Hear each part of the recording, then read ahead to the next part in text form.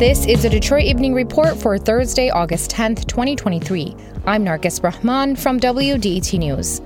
Dream of Detroit is a nonprofit which works to create housing opportunities and build community in the Dexter Linwood neighborhood. This year, it's hosting the 4th Dream Street Fair. Executive Director Mark Crane says the fair began as a way to showcase local entrepreneurs who trained through the organization. And then we started building on it and said, we're going to do that. Well, we got to add, some performances. We got to add a basketball tournament to bring out some young folks. We got to add children's activities. The free street fair will feature food, jewelry, and clothing. Additionally, free resources and health screenings will be provided to those facing homelessness in collaboration with Islamic Relief's Day of Dignity.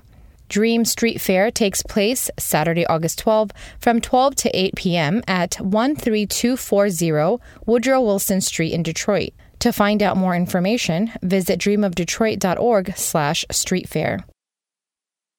Birth Detroit Birth Center, which hopes to be the first freestanding birthing center in the city, broke ground this week. It's a Black women-led initiative through a network of midwives who support women through low-risk pregnancies by reducing the cost of birth and providing safer alternative birthing options to women of color. The center also provides culturally relevant maternal care. The nonprofit is crowdfunding $4 million for this project. The construction is expected to be completed by April 2024. Learn more at birthdetroit.com.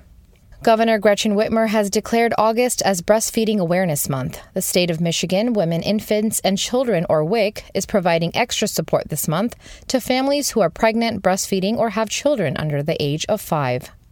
Detroit officials say they are investigating over 300 sinkholes since July. Outlier Media reports that this natural phenomenon is caused by acidic rain eating into soft bedrock.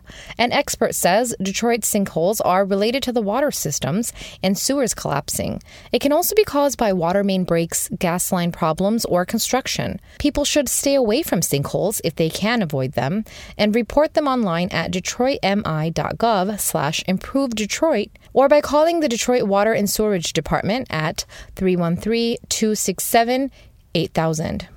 The Detroit Documenters, a program which trains people to take notes or live tweet public meetings in Detroit, is hosting its next virtual orientation. Documenters is a network of nearly a dozen media partners which rely on community members to keep track of the public record. The orientation is Tuesday, August 15 from 6 to 7:30 p.m. on Zoom. People must attend an orientation prior to becoming a documenter. Register at detroit.documenters.org/workshops. If there's something in your neighborhood you think we should know about, drop us a line at DetroitEveningReport@WDET.org. I'm Nargis Rahman, WDET News.